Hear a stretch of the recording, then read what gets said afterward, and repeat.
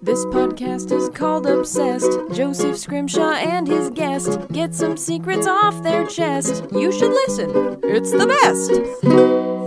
Hello and welcome to Obsessed with me, Joseph Scrimshaw. I have in my home a wonderful human being named Dennis Curley. How are you doing, Dennis? I'm doing well. How are you, Joseph? Good. And Dennis has been on the podcast before. You were on the role-playing episode. I was going to call it the Dungeons and Dragons episode, but that's a mistake. It was role-playing. Yeah, but it was, let's be honest, it was Dungeons and Dragons. And you are a Dungeons and Dragons guy, right? I am. I am. And are you still playing? I am, actually. I'm running a campaign with some friends. I had to take a break from dungeon mastering because it was taking over my life, and I was unable to keep up with all of it, so something had to go. Oh, really? It's not as easy as when I was, 14. And didn't have much... And didn't have a life, yeah, right? Didn't have a life, yeah. Outside of school, my time was my own. So did you do, a cliffhanger for your... I allowed them to... So my approach... for this particular campaign was like a season of Buffy the Vampire Slayer. I decided that there was a big bad. Nice. And that there was a certain arc that I would expect the players to go through, but there were resting points along the way. And I got them to one of those resting points. And then another guy in the campaign took over DMing, he let everyone sort of step aside. I think they kept their characters. I attended one of these sessions. Okay. And he wouldn't let me play his character. I tried to play his character, and then he got mad. So is this are they doing Angel? Is this a spin-off from your Buffy? Yeah, it really was. It was, and I wanted to be Wesley, right? And I just wanted to make Wesley's choices for him. And the guy who normally runs Wesley, but was now the DM, he said, "No, I would never do that." And I said, "But you're sitting over there." He said, "No, I won't let you do that." So it was unsatisfying DM for me. Exactly. God problems right? there.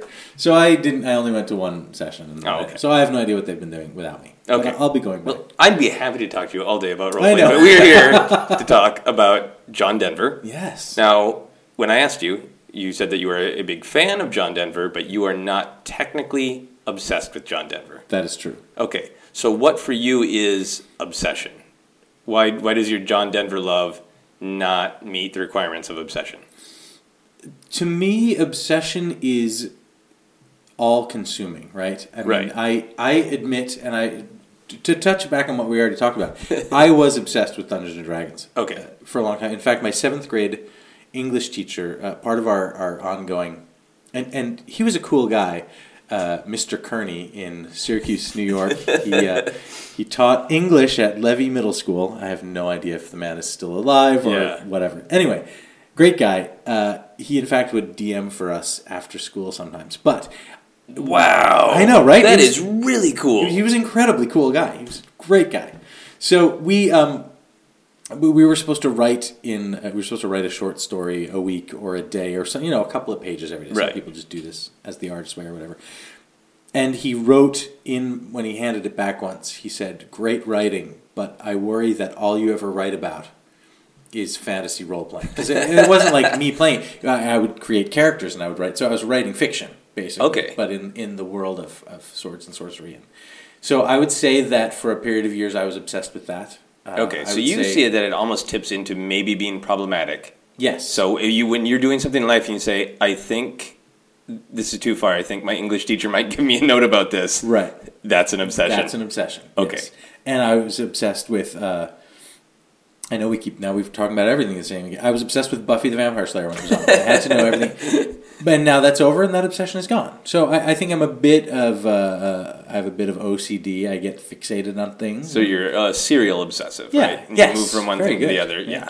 And that's familiar to me for some reason. But let's talk a little bit about John Denver, your not obsession. Because I think one of the things I like about this podcast is actually playing around with the idea of what obsessed means to different people. Sure. And I think it would be fun to see how much spills out about John Denver. Absolutely. So for anyone who doesn't even know who the fuck John Denver is, who is wondering, is that a character I forgot about on Buffy? Who is John Denver? John Denver is an American singer-songwriter. He passed away in 1997, I believe. American singer-songwriter. Folk musician, typically classified as a folk musician.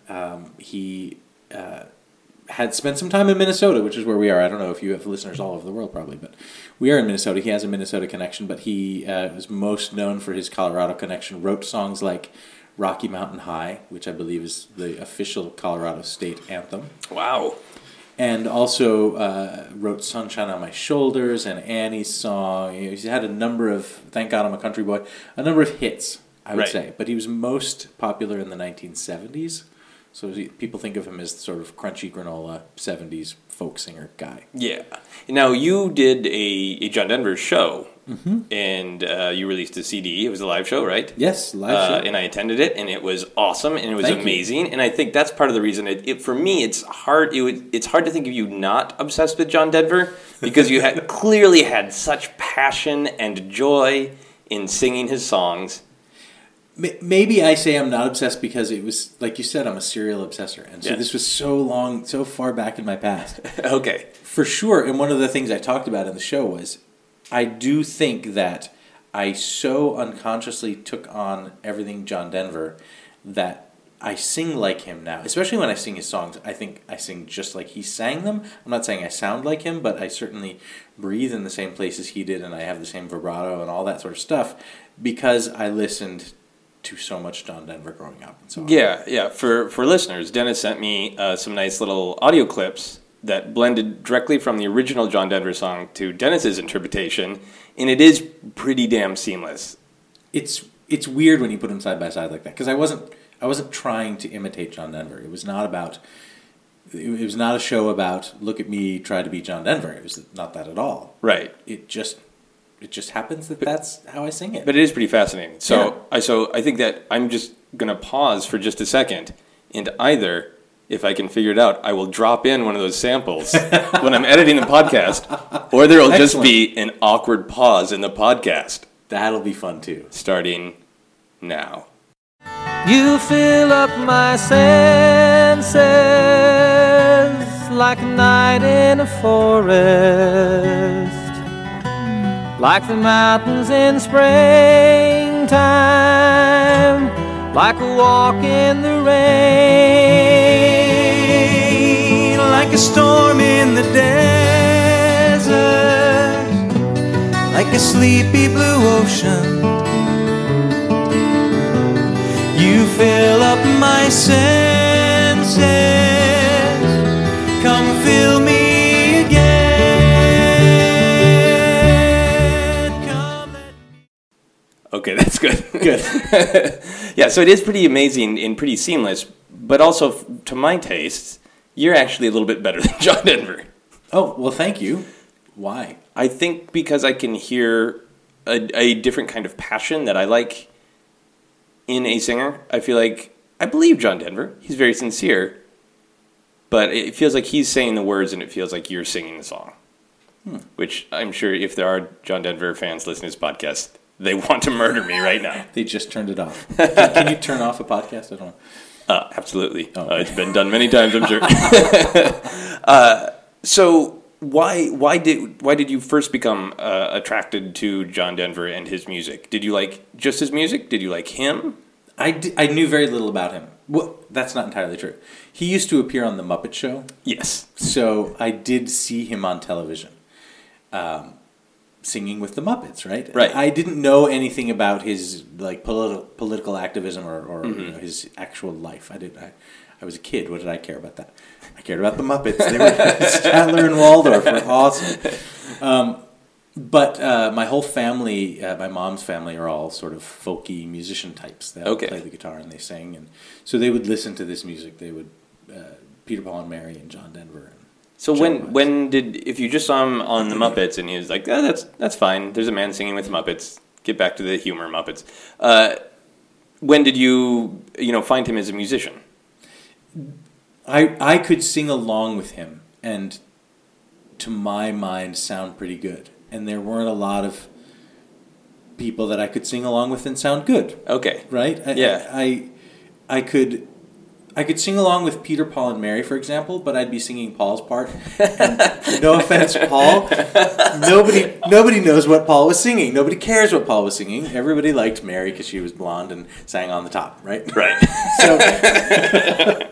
So that got me nowhere. And same with, Judy Collins or Joni Mitchell or whatever. But John Denver, He was also blonde, and he was the only one singing, so he was on top. That's right. And so that's how you initially made the connection. Is I'm singing along with him. It feels right. It feels good. Yep. Obviously, it got inside you, like you were possessed with the spirit of John Denver. Yes. But now, as like a professional musician, you compose, you sing, you do everything. Do you find yourself returning to his music because you appreciate the actual music, like the notes, or the lyrics, or the entire package of what his songs are? When you say returning to, what do you mean? Do you mean deciding to do a show about John Denver? Or do you mean in my other life as a musician? Either one. Like, why as a current musician, why does he mean something to you?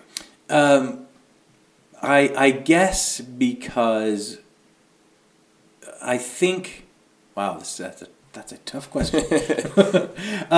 When I was doing the show, what I realized is that there's a concept in singing that we call the money note. Really? Yes, that's not awesome. I know it's not. I am not going to make that joke. I'll stop myself as well. But the concept of the money note is. You see, I'm just going to keep. I'm not going to make it, but I am going to laugh at it every time. Good. Is that there is a note that for any given singer, that's their note. That is where they sound the best. Okay. And for a singer like Whitney Houston, it was probably that C or D above middle C, if anybody cares. That was. Is that the one on I in the Bodyguard song? A lot of her songs, that long belty note that she would hit. That was it. And Celine Dion, it's somewhere up there as well. And Britney Spears can't sing, so she doesn't really have one. But her favorite auto-tune button. Her favorite auto-tune button, exactly.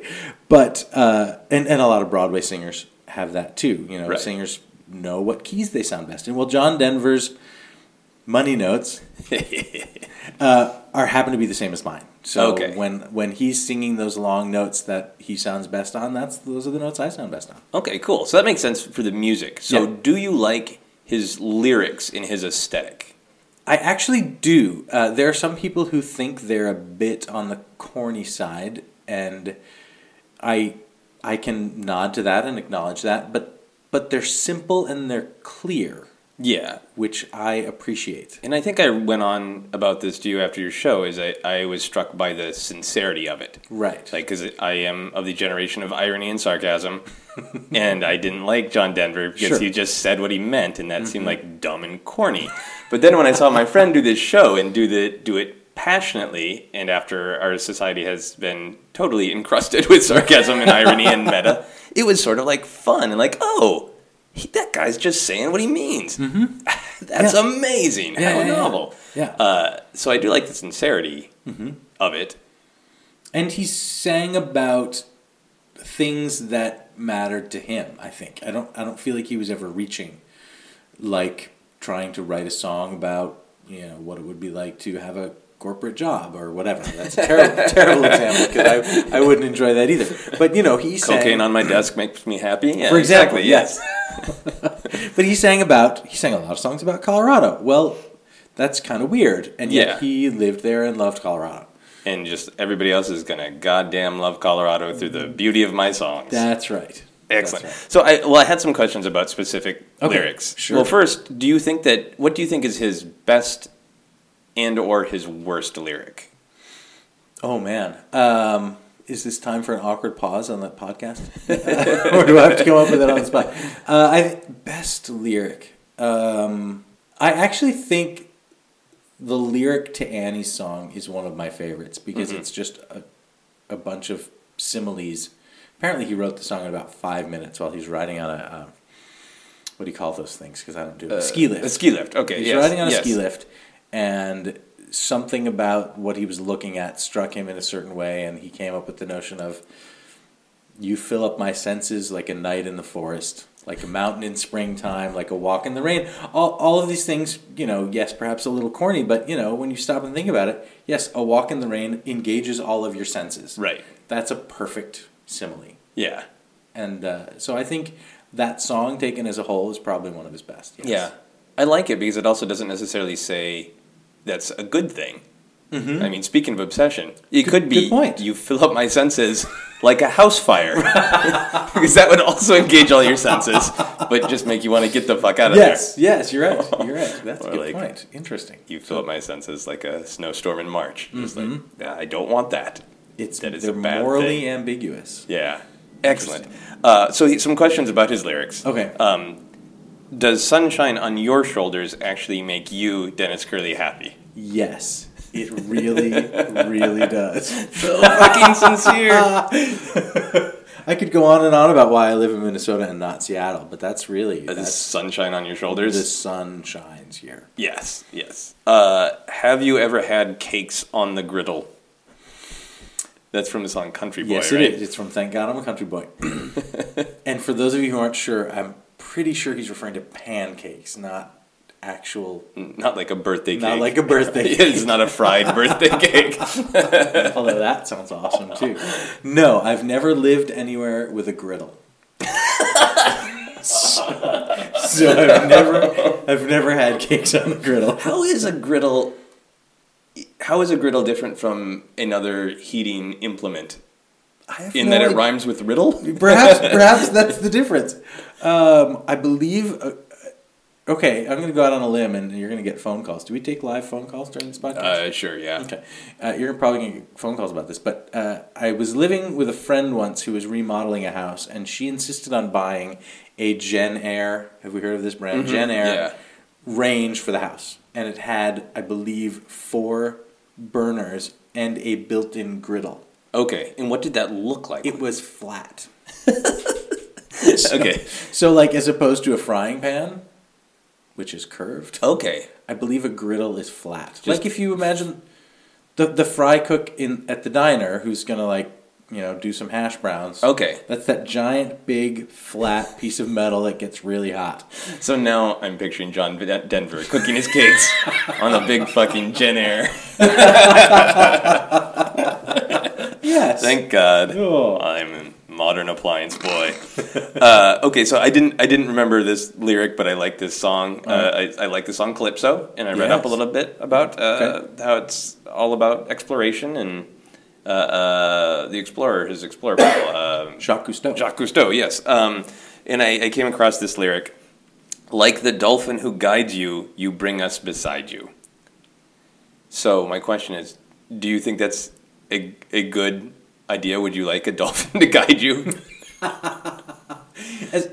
They're not the ones that kill people now, right?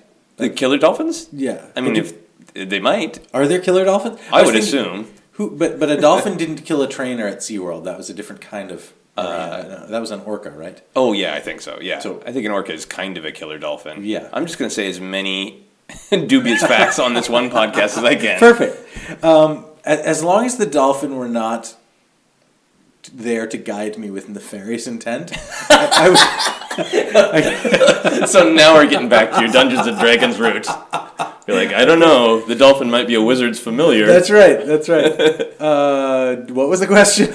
Would you like a dolphin to guide you? Yes. So as long as it wasn't with the intent to murder you. Or lure me out to the Kraken.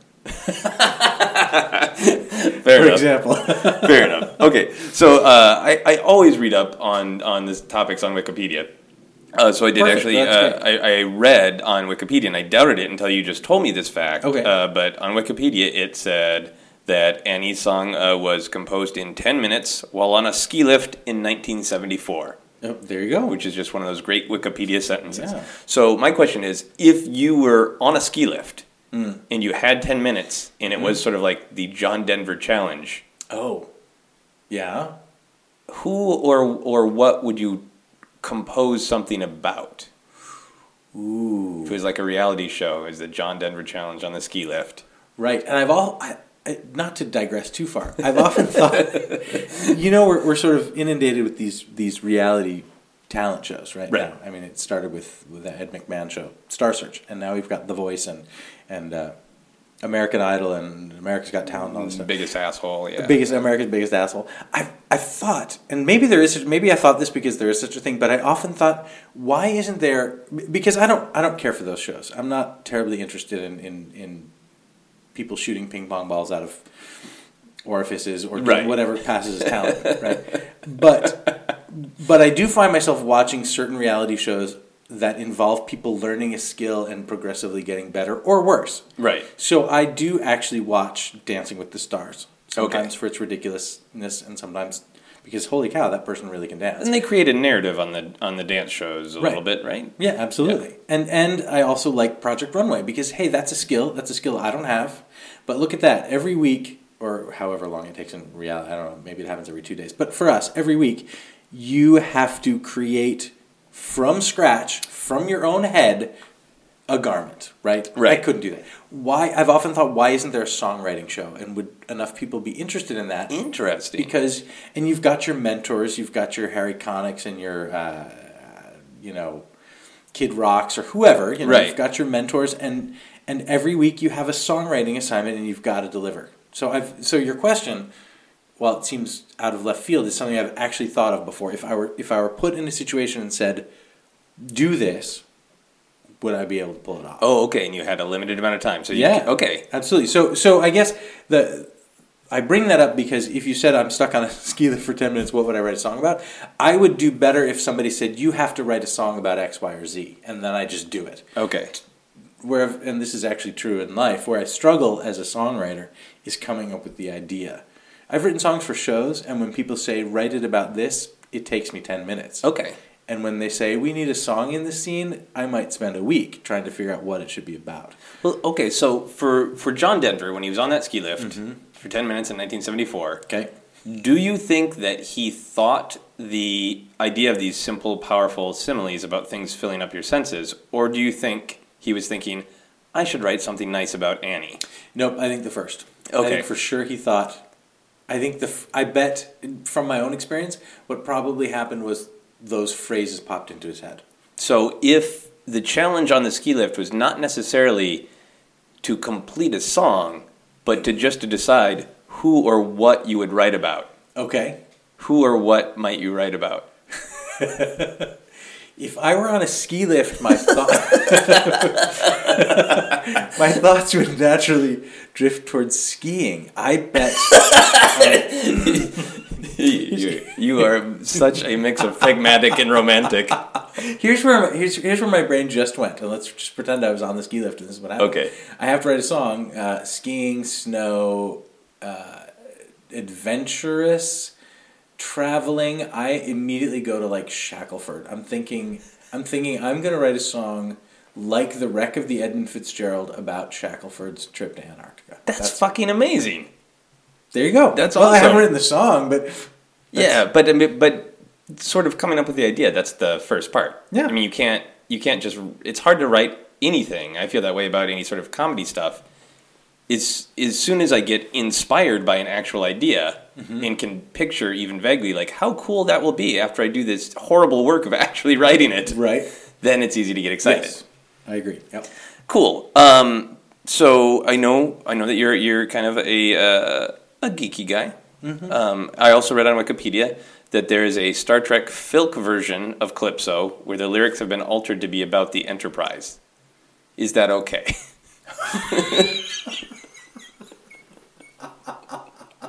Do I need to know what filk means? That's science fiction and folk jammed together. Filking. Do you know this term? I feel like you might have shared this term with me before, but I don't know. If you could travel back in time and go to a science fiction convention in the 70s or 80s, it is one of the main things you would hear drunkenly coming out of the next room. Really? Is the sound of filking. Which is people, singing folk music about science fiction? Yeah. Which kind of makes sense, since that was sort of the emergence, I think, of what our modern convention culture is, at the same time that people like John Denver were popular in ideas that geeks would generally be friendly to in the real world, like exploration and being aware of the environment and all these things, I think, sort of coming together in this sort of very, very typical crunchy granola stereotype, except for you're also dressed as a Klingon. Okay, so a couple of questions come to mind. You asked, is it okay? Yeah. Well, sure, it's okay. Anything's okay. But what language was it? Like, was it... if it was in Klingon, I probably wouldn't like it. Because there was that episode where Worf went to this place looking for somebody, and he had to listen to Klingon opera, right? Do you remember this episode? No, I don't remember that one off the top of my head. Something melota, something she's playing. She's got like 4 arms, and she's the piano player at the bar, right? Okay. And she's playing some Klingon opera, and it was god awful. So if the song was in Klingon, I probably wouldn't like it. Not okay. Not okay. But you know what? I'm going to go out on a limb. It's not okay. Okay. Okay, we'll track down more info about it. It's very amusing to me. It is super amusing to me too. But it also makes perfect sense because the original version of Calypso was about exploration. It was about the ship called Calypso, and it was about how it explored an unknown frontier. So on one level, it makes perfect sense. Yeah, on one level. But we demand more than one level. Excellent. Okay, so also in reading up about John Denver, reading his Wikipedia page really quickly is kind of devastating because there's so many awesome things about him, and like his death is pretty tragic. Plane accident and all that, and there's also chunks about it where John Denver admits that he can be a very angry person and had these really horrible divorces. Yep. And in particular, where I'm going with this is there's a passage in there where it's talking about how John Denver admitted that he got mad during his divorce proceedings and cut his bed in half with a chainsaw. Yeah. Oh, I didn't realize it was a bed. In preparation for the show, I read his autobiography, which surprisingly has nothing about his death. But I guess when I thought about it, an autobiography would only go up to a certain point. Exactly. But he admitted in that autobiography that, and Annie, his wife at the time, still has the house in Denver. I assume she still has it. I can't remember. The house had a name. That was back when he named houses, right? Does this house have a name, by the way? No, Garbage House. It's a very nice house. Garbage Manor. So anyway, she got to keep the house, and he talked about, and he used to drink a lot, and he owned up to that, and he got a couple DWIs back then. And he talks about the time he showed up there, and she was having people over and having a party, and he totally went nuts and screamed and broke a bunch of shit and then got a chainsaw. I thought he chopped up a table, but I could be misremembering. Well, it is Wikipedia, so they might have just changed it to bed. They might have. Regardless, bed or chair. Yeah. Bed is more impressive, so bed I want that. You're right. You're really putting your back into it if you're cutting a whole queen size bed in half. Especially if it were a feather bed. Yeah, because then it's that's beautiful. That's a music video right there. It is. So my question is, though, I think the great thing about that is there's such a contrast between our cultural image of John Denver and the act of cutting a bed/chair in half with a chainsaw. What would it be like if he had written a song about cutting a bed in half with a chainsaw? Because he has a song. One of his early popular songs was called "Grandma's Feather Bed." Oh, really? It was. But it was this sort of feel good, homage to childhood. He didn't cut Grandma's feather bed in half. No, he didn't. But if he lighted it on fire. If he wrote part 2 and called it Annie's Feather Bed, right? It becomes this dark journey into his subconscious. Yeah. Can you hum a few bars of what that might sound like? Actually, that was not a song I knew. So in part of what that would sound like. Oh, sure. Yeah. I burned Annie's bed down last night. Chopped it up with a chainsaw. She was all afraid. There's a rhyme for you. Thank you. Didn't go for the money note. You didn't hit the money note. Can you change that around a little bit? So a fright is the money note. She was all afright. Annie's feather bed. Oh, that's a totally Was that Rocky Mountain Death? That was Rocky Mountain. That was Rocky Mountain Death. Sorry. That's great. That's amazing. I really think you should write, if you remount the John Denver song, or John Denver show, you should write this song. Got it. About cutting the bed in half. I like the way you think. Yeah, that's good. Well, good. I'm good. So if you could do a duet with John Denver, which one of his songs would you want to do with him? And what song not by John Denver would you want to do with him? Oh, wow. I would... There's a song that he wrote called Perhaps Love. There's a weird story to it, too. He wrote it, and his record label had sort of dropped him, and his new label didn't want him to put this song on. Oh, wow.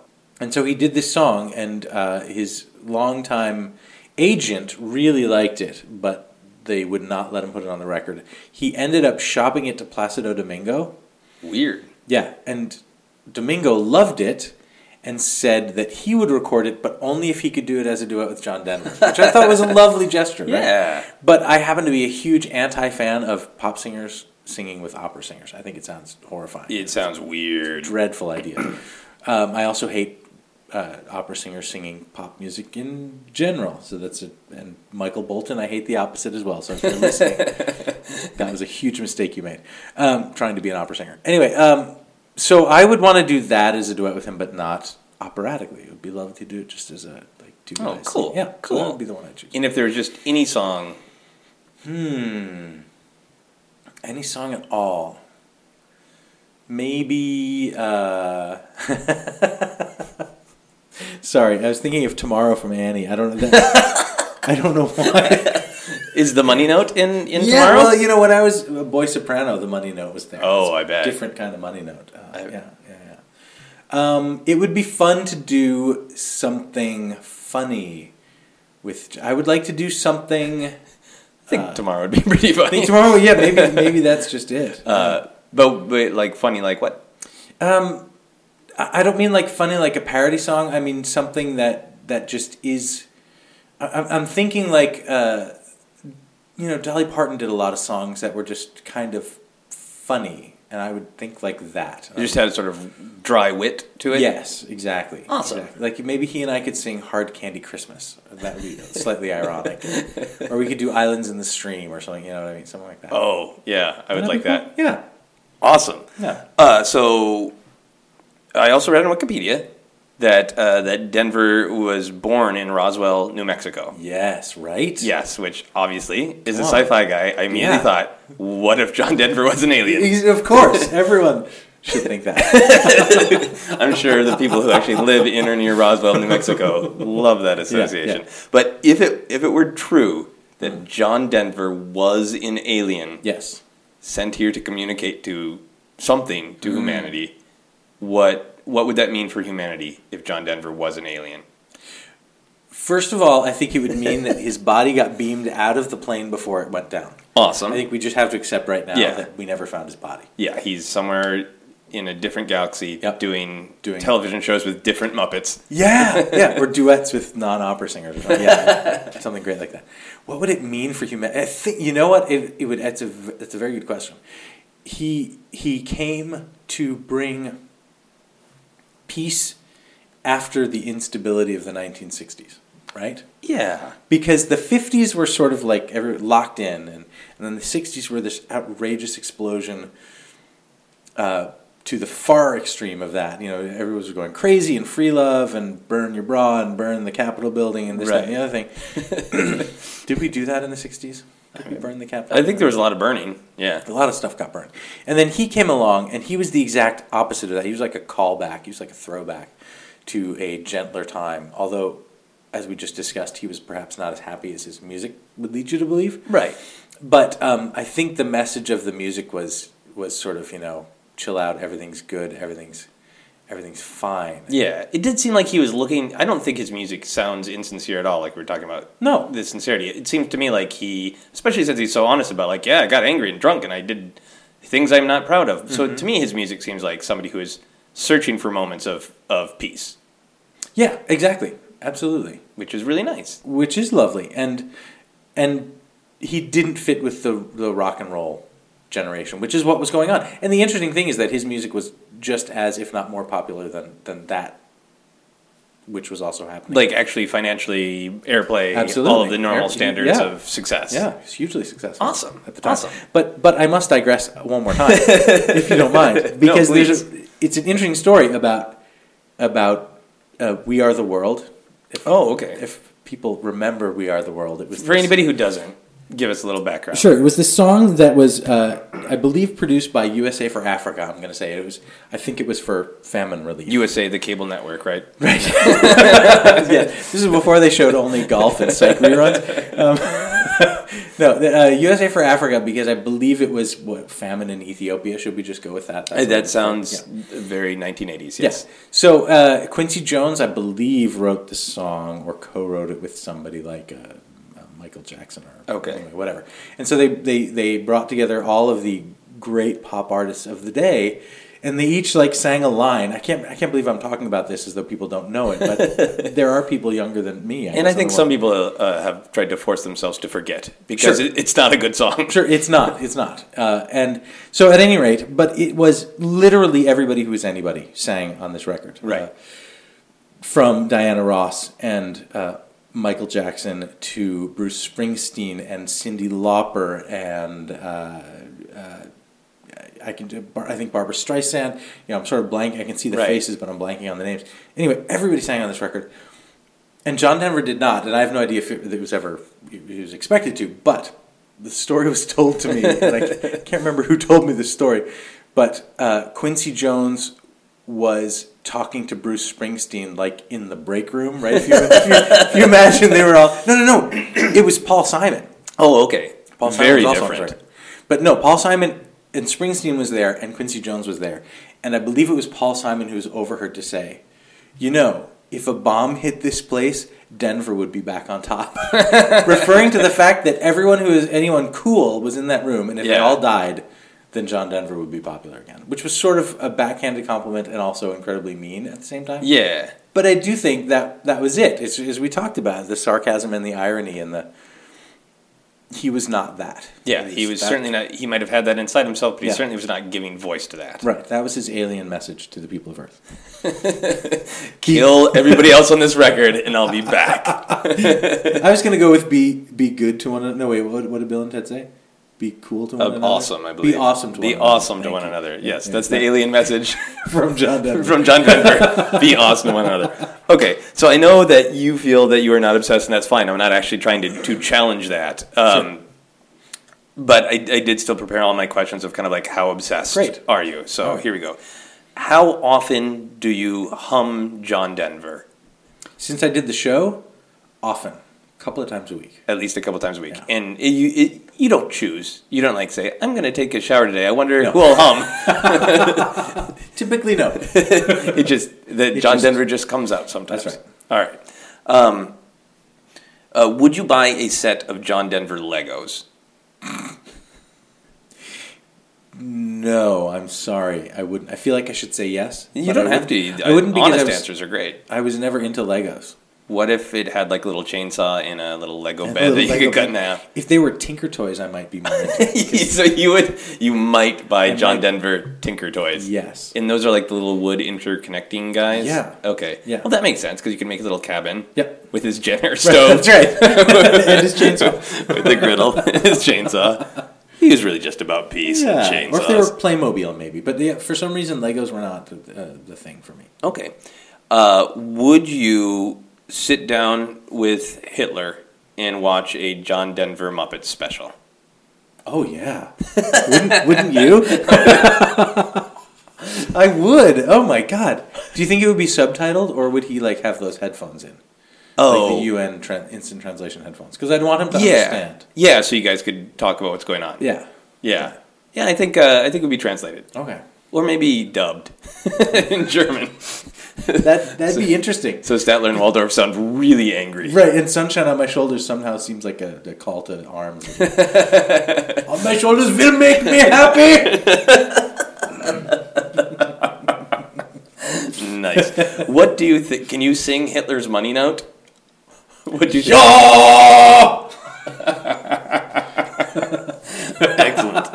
Excellent. If David Lynch made a John Denver biopic, would you go see it? I'm still mad at David Lynch for Dune. So, absolutely not. I would not. Fair enough. I admired it. I liked Blue Velvet, but Dune. I use Unforgiven. Come on, Dune. Use Unforgiven. Yeah, that is perfectly fine. Do you think John Denver would be a good playable character in Dungeons and Dragons? Oh, if you actually rolled up his real life stats and translated them into a Dungeons and Dragons bard, would he be worth playing? I've never played a bard, so... Really? Really? You're like a real-life bard. Yeah, but bards didn't exist in Dungeons & Dragons when I was playing before. Okay. And lately now I've just been the DM, so I don't really know what can bards do? Can they do cool stuff? They sing? I think they're kind of like a charisma person, right? Can they... Is there, like, healing magic? I don't Like, actually okay, know. I have never played a bard either. I just like to make fun of them. Sure. Then, would I... yes, but... So yes, but I would have to enhance him with magical powers. So it'd be John Denver with a magic missile. Yes, and the ability to this would be awesome because I love this and hate this about Dungeons and Dragons at the same time.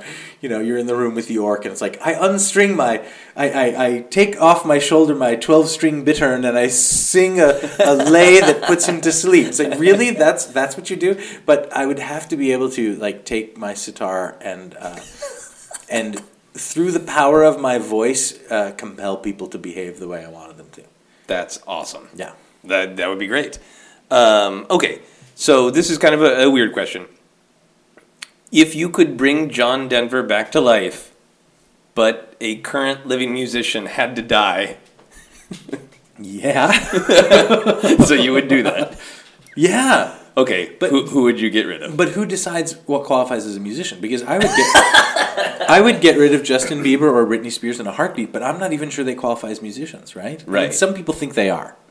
And if we go by, if we accept for a moment that Justin Bieber is a musician, which, by the way, I don't accept, but let's say we accept for that, I would absolutely trade them out in a second. And do you not accept Bieber because you think he doesn't actually have singing chops? He doesn't have writing chops? He's just sort of, you know, a product? Or is it that kind of argument? Or yeah, I think he's sort of a talentless hack.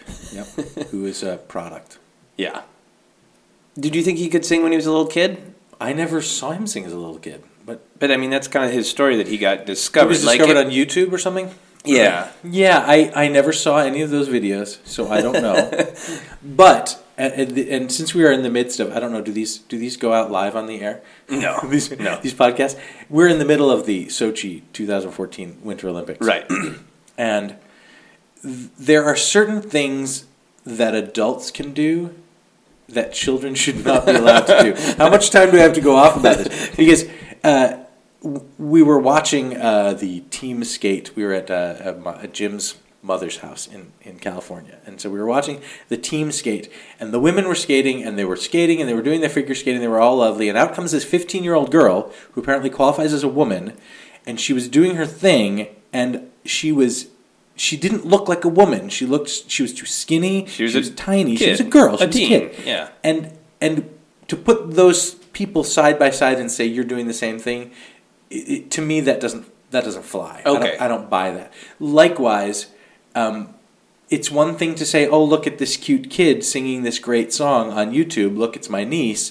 Sure, but you can't put them side by side with an adult and say this kid is a musician or this kid deserves a recording contract. To me, that's stupid. That's just stupid. So, like, John Denver and Justin Bieber should not team skate. Right. Because they don't match. No. But I know what you mean. You know what I mean? So of trying to foist a adult experience on a young person is not cool. It's not cool. So if you did have to have this sort of competition then among peers, is there an established musician who you feel is a fully formed adult who can actually sing, but you just don't want them to anymore, and you would get rid of them to bring John Denver back? I would, yes. I would. I think Rod Stewart has played out. He's played his part in the grand design. I think we can move on from Rod Stewart. Yeah, okay, sure. Fair Definitely enough. Michael Bolton. He can go. Yeah, I'm not a big Michael Bolton fan. Yeah. No. I think that's probably the most awful question I've ever asked on the podcast. Who would you have removed from existence? I love it.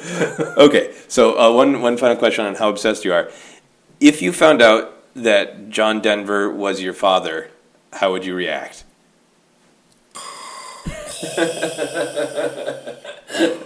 No, Dennis, I am your father. How would I react? That explains a lot. I might just say that. I love my parents. I wouldn't trade them for the world. If I found out that John Denver was really my father, I would say, oh, that's really interesting. Maybe that's why I like to sing like him. Maybe that makes sense because of the money note connection. Sure, yeah. Right. But I don't think it would change my life. So do you have any final thoughts about John Denver? Anything that you really want the world to know about John Denver, or your not obsession with him? I think he's one of those interesting characters. I guess he was a real person, not a character. It's one of those. Everyone's just a character in my play, right? He was a great Lego figure. That's right. But when you think of those people who, I guess, died before their time, and there certainly were many in the musical world. Yeah. I think the interesting thing to know about him is that it's. I think you put your finger on it. He was reaching for something. He was striving for something that he didn't actually live, and I think if people knew that, they wouldn't dismiss his music so easily. Yeah. Because it might all sound like sunshine and lollipops, but that wasn't the truth of his life. And I think if people knew that, they might hear the music differently. Well, I came to that because of you and watching your show. Because your show also had the sort of narrative of your own life of wanting to pursue what you wanted to do. Right. And that kind of show about John Denver was what you wanted to do. And to me, because you were telling us this about yourself, this happy moment, then these songs that are kind of explosions of totally sincere joy were then enjoyable. Where when I just heard them on the radio, they just sort of be like, why are you trying to make me feel happy about cooking pancakes in the forest, you fucker? With the elves. With the elves. Well, then I would have liked that. That was a part of things. Country boy. Elves in the window.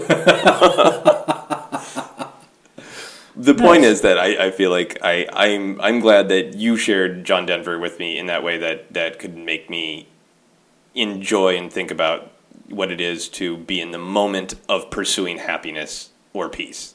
I think it's great. That's lovely. Thank you. Well, thank you. So I have my final questions that I have for everybody on the podcast. Great. If you could sing with any animal, what animal would you want to sing with? Like a duet? A duet. I would want to sing with something that flies. So I am going to go with. I'm going to go with one of those little Snow White birds. Oh, really? Yeah. Would you sing about cleaning, or would you? No, I think we would be like an infomercial for the Travel Channel. I think we'd sing about going places. Nice. Yeah. So there'd be a Travel Channel like documentary or a commercial? I think like a commercial. A commercial. Yeah. So it'd be like you and William Shatner in a bird. Right. And maybe Kaylee Cuoco, because she's actually a pretty good addition to those. Excellent. Yeah. Excellent. If you could shoot anything out of your hands, what would you shoot? Oh, I would want to shoot everything out of my hands because not ping pong balls. At different times in my life, I've imagined being able to do all of those things. Right. But if I had to choose one thing, I would choose anti-gravity. Oh, so you could just kind of like repulse yourself off the ground. Yep. And float about. Or flip things over or push things away. Yeah. Wow. Yeah. That's great. See, that you're such a mix of romance and pragmatism. You really thought about what exact technology do I need to maximize my hand shooting abilities. And that's it. That would be it right there. That's awesome. Okay, and the final question for everyone: what is happiness? Oh, and I feel like didn't I answer this on the last? You did, because I've just decided to ask people every fucking time, no matter what. Okay, that's a good question. Happiness is. Happiness is that moment when somebody calls you up and says, yes, I want to book your John Denver show in my 2,000-seat theater. And you say, thank you, I'll be there on Thursday.